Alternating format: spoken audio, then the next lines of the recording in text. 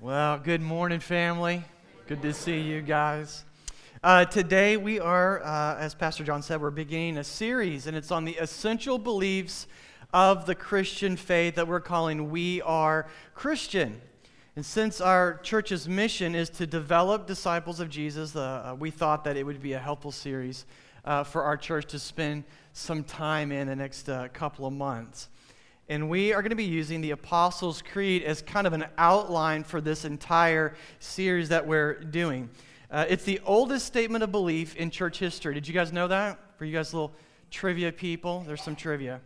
It was actually formed somewhere around the 200s AD, and we got in the final form somewhere around 500s AD.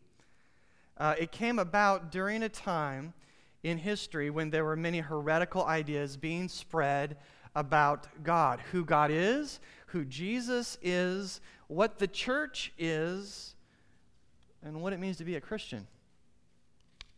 Sound familiar? I feel like we're just in that day and age again. It's a really helpful thing that we have here. The Creed was actually an effort to both protect believers from a smorgasbord of false teachings that were circulating, as well as disciple new believers in the true faith, because people were coming out of all kinds of different religious backgrounds into the church. And so I kind of had these two dual roles that it was doing.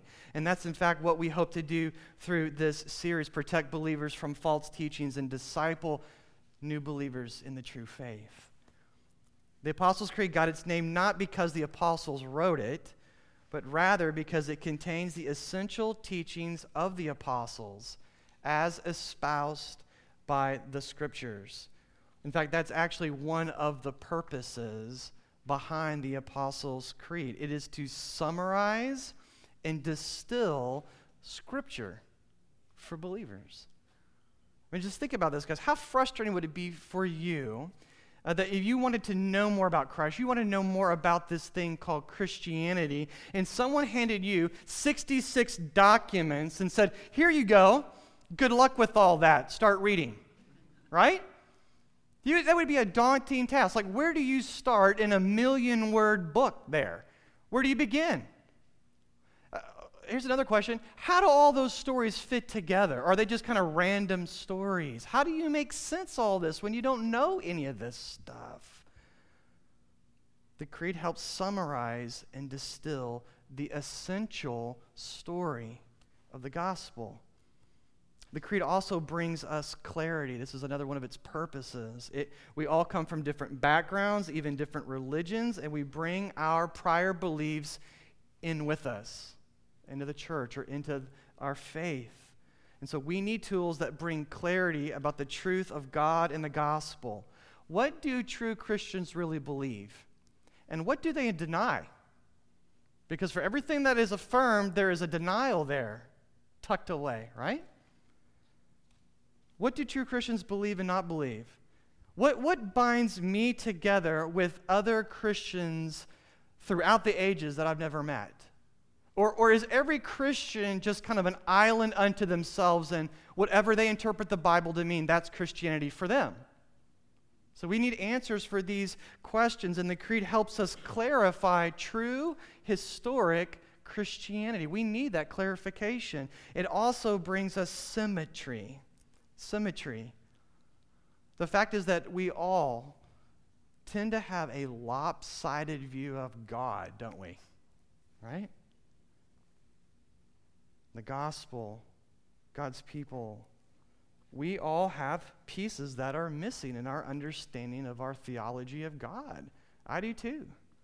We have certain aspects of God that we really like, and so we tend to focus on that, and we tend to diminish or ignore other aspects of God or the church or the body or whatever, right? And so this is going to help us. The Creed helps us have a more complete, filled out, robust understanding of the Christian faith so that we will be mature, lacking nothing, that we will be able to last in the faith. And so in the end, this is just a helpful discipleship tool that simply gives us a jumping off place into the Scriptures every week. In fact, we're going to turn to Scripture now in Job 38. If you have your Bibles, we're going to be in Job 38. Please give your attention to the reading of God's Word.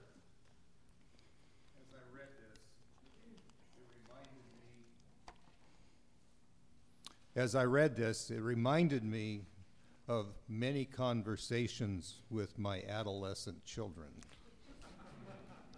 Job 38, verses 1 through 12. Then the Lord answered Job out of the whirlwind and said, "Who is this that darkens counsel by words without knowledge? Dress for action like a man. I will question you, and you make it known to me. Where were you when I laid the foundation of the earth? Tell me if you have understanding. Who determined its measurements? Surely you know. Or who stretched the line upon it?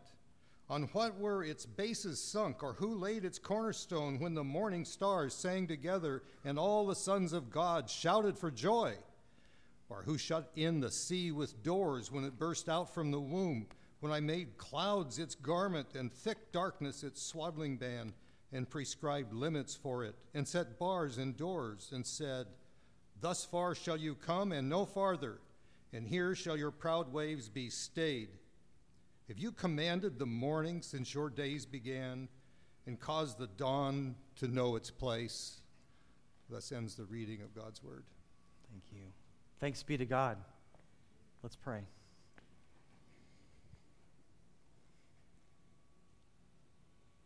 Almighty God, Father, I love how you talk with such assuredness and authority. You don't stutter. We need to hear from you today. Our very presence in this room is an admission that we need to hear from you. We are misshapen, and we need to be reshapen in your image and likeness, and you use your word to do that. And the Holy Spirit. So, Holy Spirit, we ask that you would do your good work, pointing us, orienting our hearts and desires towards the Father for the sake of Christ the Son, in whose name we pray. Amen. Amen. So the creed begins with the words, "I believe in God the Father Almighty, maker of heaven and earth." So right from the beginning, from the very first line here, the creed tells us that before we can understand anything else about what it means to be a Christian, we must first understand something important about the nature of the very God that we are worshiping. This is primary. This is foundational. We need to understand that God is supremely powerful and that he is redemptively personal. That's my entire outline today, all right? God is supremely powerful and he is redemptively personal. So we're going to look at each of those in turn. First of all, God is supremely powerful. Just a few seconds ago, we read the passage from the book of Job. For those of you that aren't familiar, or it's been a while since you've had, your devotion time in the book of Job. What a cheery little book that is, right? The story goes like this. Job was an upright man. Job obeyed God. He was a God-fearing man, and he is a man who experienced the removal of all of God's blessings from his life. God took away all of his blessings from Job's life. And as it is with all pain and all suffering that people experience, Job asked God the perennial question, why? Why are you allowing this suffering to happen to me? Why are you allowing me to experience this intense pain, God? And it's a question that we all relate to because we all ask it during difficult seasons of our life. God, why are you having me walk through this painful situation? What's your purpose in all of this? Did I do something wrong? And so this goes on for a while, and God finally responds to suffering Job with a series of penetrating and rhetorical questions that put on display the fact that he's God Almighty, maker of heaven and earth. He essentially has just a couple of answers, and one of them is, hey, I'm God Almighty. And here's how you can know that I'm God Almighty. I made heaven and earth, everything up there and everything down there. That's essentially one of his answers. You see, the word Almighty is actually a summary word. It's a word that sums up the entire nature of God. Almighty means God is all-powerful. There's no one that has more power than God. He's God Almighty. So he has all that power. He's all-knowing. There is no one that knows more than God. God outknows any of us. God is all-present. He is present everywhere in his full essence, all at the same time, unlike any one of us. God has no beginning and no end. God's always been there. This is what Almighty means. God never changes. You and I change, but God doesn't change. God has no needs. He's dependent on no one, and he answers to no one. Have you ever noticed that God doesn't speak with a lisp or like a speech impediment? He's so confident when he talks, right? God doesn't make decisions by committee. Have you noticed that? Like he doesn't send out focus groups and see how the people might react to that, and then he decides. He doesn't like go and say, could you give me counsel on what I ought to do here? The Bible says that he takes counsel with himself according to his divine will. So God consults himself on what God ought to do, and then he does it because he knows it's the right thing to do. That's God. To be almighty means that you are at the absolute top of the food chain. Are you tracking with me? And so to know that God exists as a supremely powerful, all we have to do is just look at creation. God says to the sea, in this passage, he says to the sea he created, you will come this far, and then you will come no farther. How awesome is that? When's the last time you talked to the Puget Sound like that? Huh? That's amazing. No one else has the power and authority to speak like that and actually do that, guys. I personally really like the wording of verse 12. This is great writing. Verse 12, God is speaking. He's been quiet. He's been listening to everything Job's been saying about him. And a lot of it's been untrue. And God decides to speak and says, hey, Job, have you commanded the morning since your day began and caused the dawn to know its place? I mean, God literally asked Job if he can do what God has done with nature, and then he slides this little phrase in as he's still speaking, since your days began. Did you notice that? God is like saying, look, before you answer my question, I'm just reminding you that you had a beginning. You are a creation yourself. I don't have a beginning. I've always been. It's like the ultimate rhetorical question. I love how he phrases that. If it has a beginning, if it runs on breath, right? It is not God, no matter how powerful it is. That's what God is saying. The entire heavens and earth declare that God is not just powerful, he is supremely powerful. This is important for us to know. You're wondering, like, well, what does that mean to me? That's great doctrine and theology, but what does that mean to me? I'm really glad you asked. J.I. Packer, he's a theologian, he says this, as man is not his own maker, so he may not think of himself as his own master. Isn't that helpful? You didn't make you, so you don't run you. Because that just doesn't even make sense. When you and I say that we believe in God the Father Almighty, maker of heaven and earth, we are confessing something, right? We are affirming something.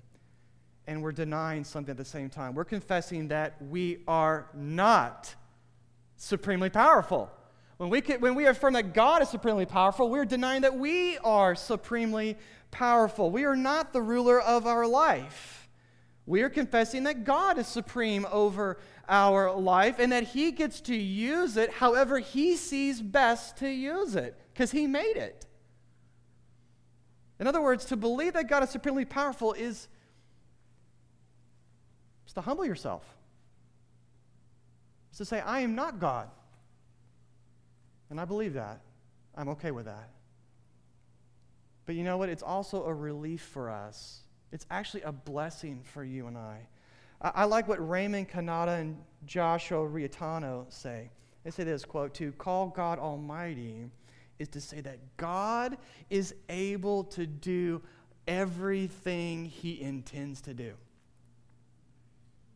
God is able to do everything that He intends to do. I want you just to think about the significance and the ramifications of that statement. God is able to do everything that He intends to do. That means that God does not, unlike you and unlike me, God does not merely make promises. Amen? He has the ability to actually keep His promises, no matter how ridiculously big they are. Listen, every one of them. Not 8 out of 10. Just let that land on you for a second. That's not a small thing, guys. It means that God does not merely start projects like you and I do. God is able to finish them, get this, every one of them. Not 8 out of 10. Every one of them, right? He has the ability to complete them. And I am sure of this, that He who began a good work in you will complete it on the day of Christ. You're a project. I'm a project. And we're going to be completed. Isn't that great? We're not going to be left halfway done. I love that. Why? Because He is supremely powerful. Think about all the forces that prevent us from keeping our word to the people that we love or people we work with or even to ourselves. Think of all the things that you and I, we bump up against because we're not supremely powerful, that keep us and prevent us from doing what we say we're going to do. We run out of supplies, so we couldn't do what we did. We got to wait on a permit.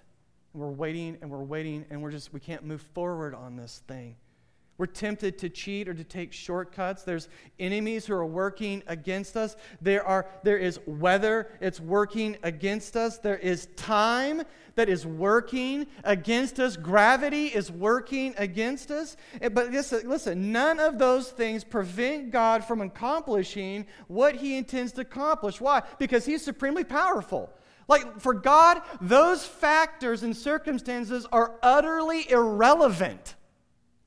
Isn't that amazing? Isn't that hopeful? That should take a load off your shoulders, brothers and sisters. I want to give just 3 quick examples of just how helpful this is for you and I. First of all, if you believe that God is supremely powerful, then you can believe that God will provide for your temporal needs like He says He will. Get this. Regardless of the circumstances.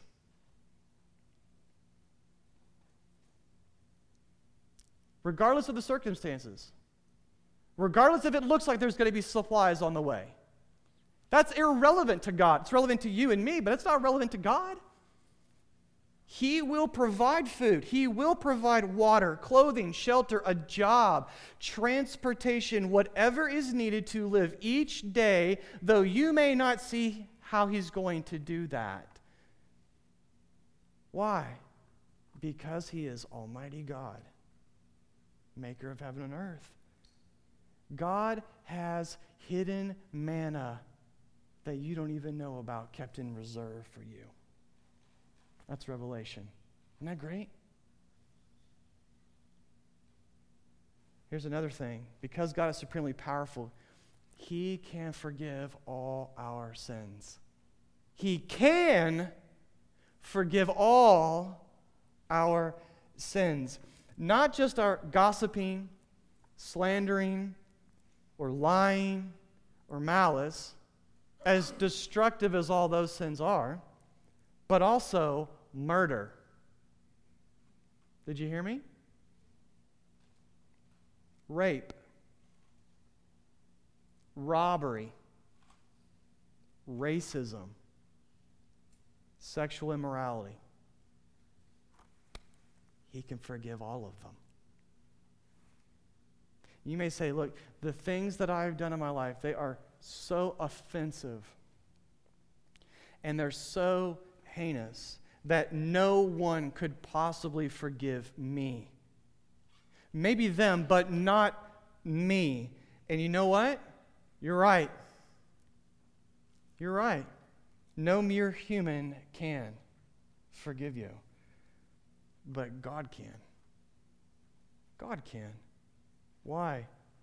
He is Almighty God, maker of heaven and earth. He is supremely powerful. God can do everything He intends to do, and He says He intends to forgive you. So that means that He can do what He says He's going to do. This is exactly why, by the way, when Jesus told that lame man that He had forgiven him sins, He hadn't healed him yet. Remember, that came after. When He's looked at that man, and He said, I forgive you of your sins. This is exactly why the Pharisees were so outraged by Him making that statement. This is why they said, look, no one can forgive sins except God.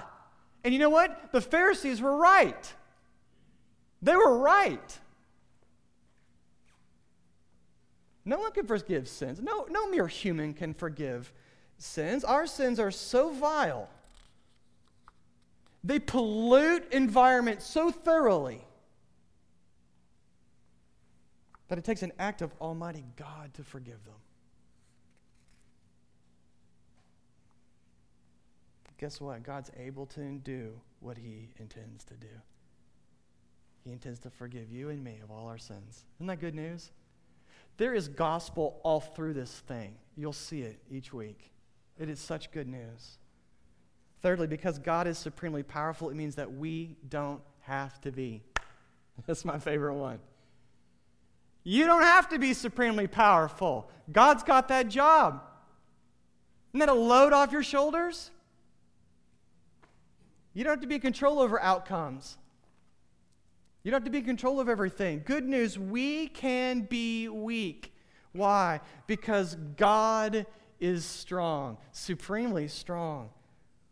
This means that Christians don't have to fake like we're strong all the time. Do you get tired of faking that you're strong all the time because you're a Christian? I do. This is a total relief valve. God is our strength. God is our strength. God is our strength. And there is no other strength but in Him. We believe that. You know what this means? It means that you could admit that you're weak when it comes to parenting. Just going to put this down in our life a little bit. You could admit that you're weak in your parenting skills. You could admit that you don't know what to do. You know what? I'm just so tired. I can't endure with my kids. I can't disciple them and train them. I'm weak in that area. You can admit that. Almighty God can give you wisdom. Almighty God can give you resolve. Almighty God can direct you. You don't have to do that on your own. Isn't that good news? It means that you can admit that you're weak in times of conflict. You can say, look, I don't know what to say, and I don't like conflict.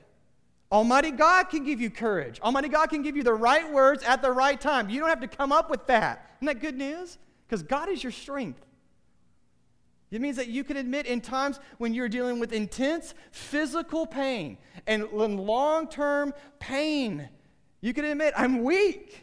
Lean on Almighty God to help you endure. You don't have to come up and scratch up that endurance within you. He's got that, and He can give that to you. You don't have to ask Him for strength. Ask Him for His strength. Borrow His strength. Don't ask Him just to pad your strength. You see what I'm saying? This is such good news. Call upon the one who tells the sun when to rise up and when to go to bed. And if you find that you're having a hard time acknowledging God as Almighty, let me suggest a simple first step is acknowledge that you're weak. Acknowledge that you're weak. And you'll get there. He'll take it from there. He'll take it from there.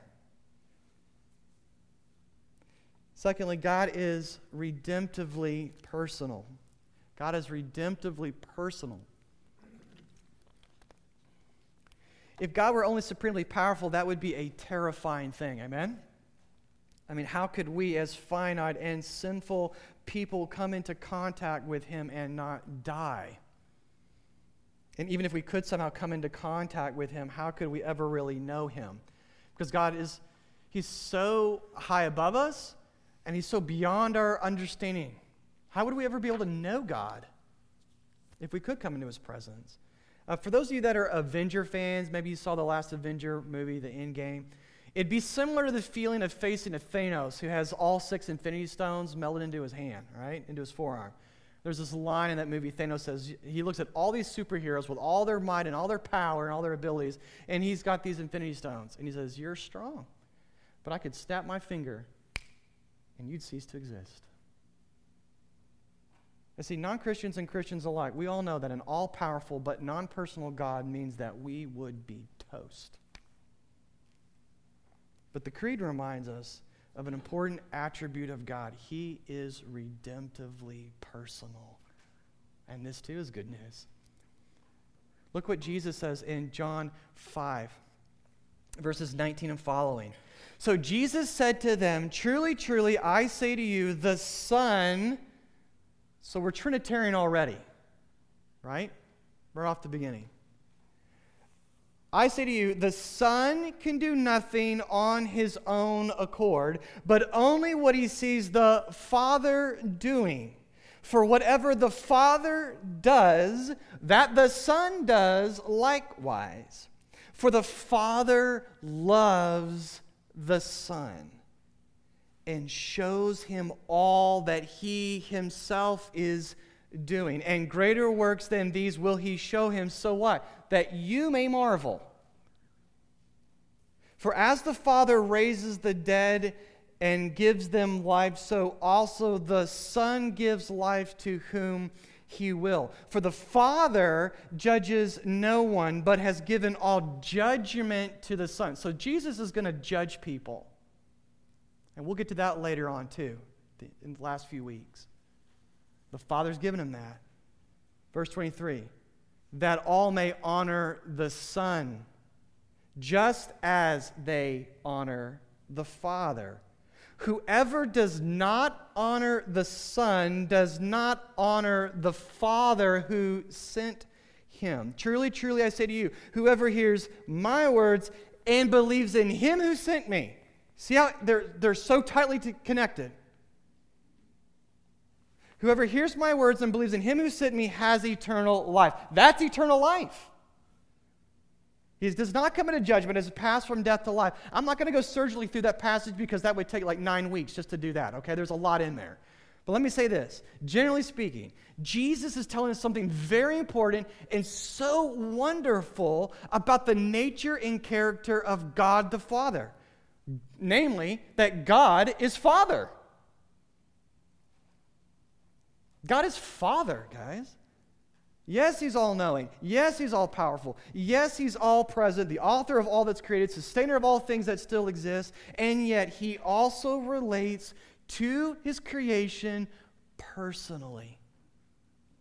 Personally. Listen, God is not a universal principle and a higher power just kind of holding all this together. That's what Jesus is telling us. God judges, but he's not karma. It's not karma. In other words, God is not a force. God is a Father. And we need to see him in that way. We know this because how the Father and the Son relate and have relationship with one another according to the Scriptures. And what we see here is that the Father is in an intimately loving relationship with the Son. He is gaga over his Son. He absolutely adores his Son. He tells the Son literally everything he's going to do. Here's what I'm going to do. I'm going to tell you what I'm going to do before I do it because I want you in on this. That's the kind of relationship that they have with one another. He keeps no secrets from his Son. Isn't that amazing? And in turn, the Son intimately loves his Father. And he only wants to say and do what he sees his Father saying and what he sees his Father doing. That's all he wants to do with his life. He didn't want to express himself. He wants to express his Father. He loves his Father, absolutely and without exception. And so I want you guys to see that the Son is intimately connected to the Father. They are distinct, but they are never separated. You can't have one without the other. That's how tightly connected, that's how personal that they are. That's how close they are. Jesus did not just fall out of the sky into history, say, I'm inevitable, and start doing whatever he wanted to do in the world. One quick comment just about that understanding of God and Jesus and all this. That understanding of Jesus is called neo-orthodoxy. We would call it progressive Christian theology. And the Creed helps us refute that and says, that's not Christianity, even though they're using some of our words. It's not real Christianity. So neo-orthodoxy or progressive Christian theology, they like Jesus the teacher, but not the Father who sends a Savior to fulfill his plan. They don't like that part, and they don't want to talk about it. There's a kind of a humorous take on neo-orthodoxy throughout the years. They said that neo-orthodoxy's creed is very simple. I believe there is no God, and Jesus is his son. Don't think about it too much. It ruins the humor. That sums up that thinking. The creed tells us, and the scriptures tell us this, no, actually, God Almighty exists. He has something to say about this world that he's made and how you and I are to live in this world, but he says it as a redemptively personal Father who speaks through his Son to us. And that's the true God. That's the true God. So let's apply this. What does it mean for us that God is redemptively personal? Just a couple of things real quick. First of all, it means that we can share the same intimate relationship that Jesus has. Does that blow your mind? I can't even get my mind around that yet. I'm still working on that one after all these years. We can have the same intimate relationship that Jesus has with the Father. That is a gift. That is for us. Let's go Galatians 4:4-7. But when the fullness of time had come, God sent forth his Son, born of a woman. We'll get to that in a few weeks. Born under the law, to redeem those who were under the law. Why? So that we might receive adoption as sons. And because you are sons, God has sent the Spirit. See how Trinitarian this is? Father, Son, Spirit? He has sent his Spirit of his Son into our hearts, crying, Abba, Father. So what? So you're no longer slaves, but you are a son. And if a son, then an heir through God. When we believe into Jesus, meaning when we hand our life over to Jesus, something awesome happens to us. God adopts us as if we were his own son or daughter. Listen, God stops becoming a father, and God becomes our Father. And that makes a world of difference for us. You see, the intimacy that the Father and the Son share, we now share with the Father. And guess what? This means that our earthly fathers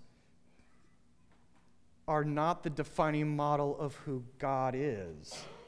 It's the exact opposite. You see the implications of this doctrine? God is the model of what a father should be like, right? That's what Paul says. From whom all the families of the earth derive their name. He's the model of what a father should be like. And this is really good news for us that had really awful, horrible, terrible dads. And this is good news, guys. Henry Light was a hymn writer, and he had a terrible father. Not an imperfect father, a really bad father, okay? Because all of us dads are not perfect. Henry's parents divorced when he was young, and then they sent him away. His father sent him away to boarding school. His father remarried another woman, and from that day on, he forbid his son to call him father ever again.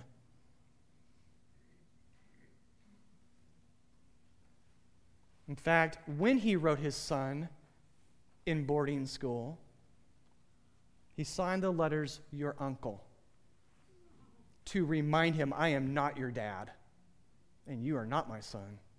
Can you guys just imagine how that must have gutted a young man in the formative years of his life? Guys, the fatherhood of God was no mere abstract doctrinal belief for Henry Light. The fatherhood of God actually became a source of comfort for Henry, and it came out in the songs that he wrote, in those hymns that he wrote. I want you to listen. Think about what he experienced, and now listen to how he responds. You ready? Father-like, he's talking about God. Father-like, he tends and spares us. We are feeble frame, he knows. In his hands, he gently bears us and rescues us from all our foes. You can't write that unless you believe that God is your Father, right? And it's gotten down into your DNA. And you don't just believe it, you believe into it, right? The good news of God becoming our Father literally rewrote Henry's life. It's good news that God is redemptively personal, guys. This stuff matters. We need to hold on to it. It matters because it means that God the Father discloses himself to us instead of hiding himself from us. I don't want you to know me. God's not doing that with you and I now. He said, I want you to know me, so it'll change your life. It means that the Father comes near to us instead of withdrawing from us and sending it off to boarding school. God's not doing that with you and with me. Amen? It means that the Father lavishes his full affection upon us instead of pouring out his wrath on us. When we unite ourselves to Jesus by faith, we get united to the Father that we always wanted. You're not left without a father when God is your Father. Isn't that great? Secondly, another implication is that we should relate to the Father like Jesus does. So there's a blessing and there's an expectation. This should do something. If this be true in you, if you truly do believe this, it should do something in me. We should relate to the Father like Jesus does. To know that the Father loves you as intensely and as intimately as he loves Jesus, his Son, should change us on the inside and work its way to the outside of us. We should want to relate to him the way that Jesus does. And that means that we should want to do what we see our Father doing, and we should only want to say what we hear our Father saying. We should want to please God in every single part of our life, not to try to earn his love, but because he's already given us his love through his only Son, Jesus Christ. It is the kindness of the Lord that brings us to repentance, right? That's what it says in Romans. This means that we now ought to relate to the Father with total trust.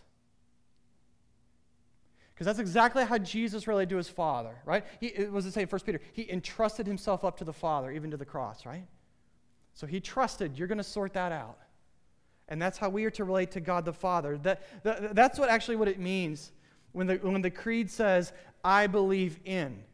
Every single word of that has meaning in it. It's a summary. It's a compact statement.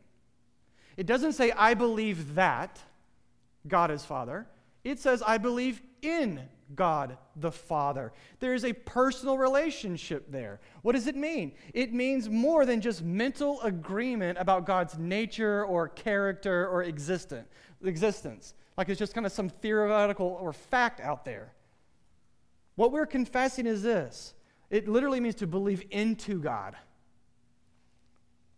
That means that we rely and we rest the entire weight of our life upon him, just like the Son did.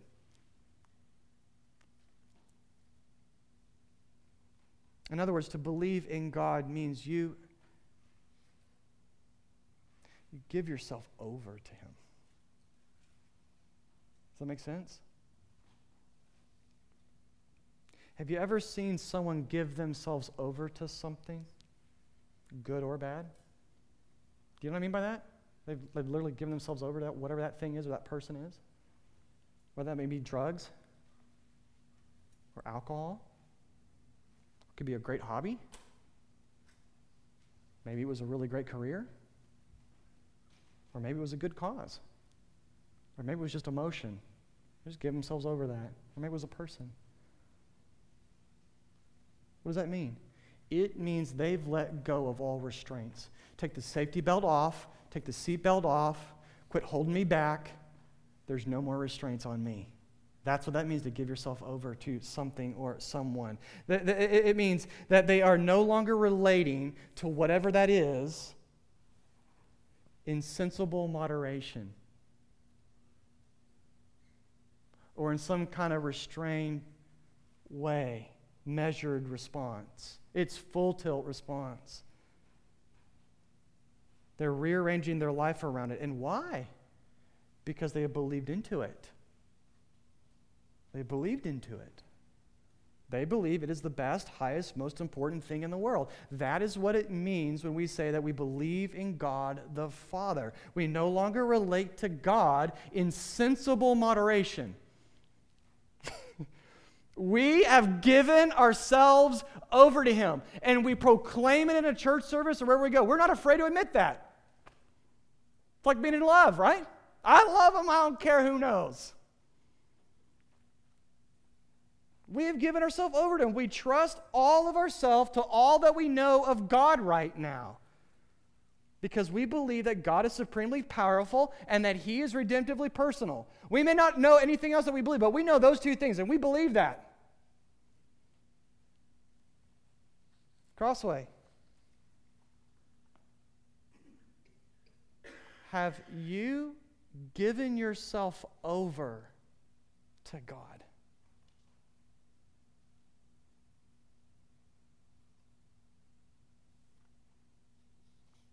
Do you relate to Him like you're His own son and daughter, and He is your father? He's your daddy. Or do you still believe in God like you believe Olympia is the capital of Washington? Like it exists, and it's true, and it's there, but it doesn't personally affect you.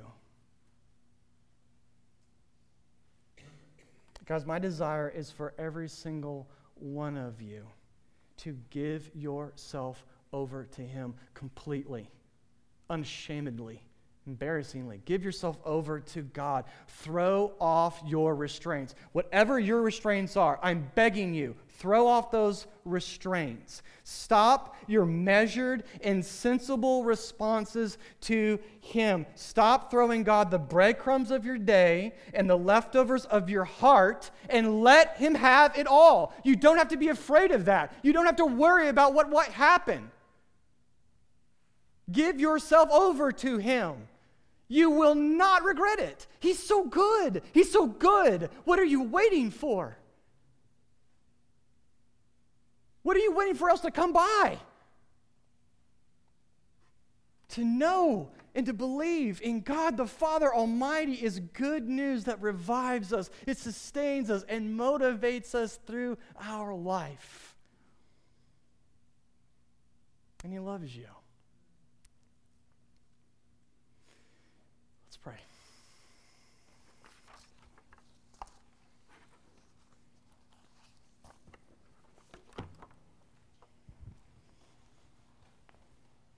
God, we thank you, Almighty God, that you are supremely powerful, and forgive us when we ignore that fact. We thank you that you are redemptively personal. Help us, come near to us today when we need you personally near us, and help us enter into that relationship.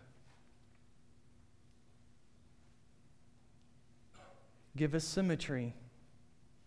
We need symmetry today. If we keep you at arm's length, Lord, please draw us closer and just amplify that personal redemption.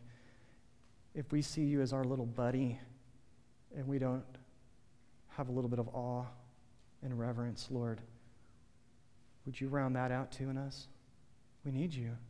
We love you. We thank you for all that you have done for us and all that you continue to do for us. You will not fail us. Help us give ourselves over to you. In Jesus' good name we pray. Amen.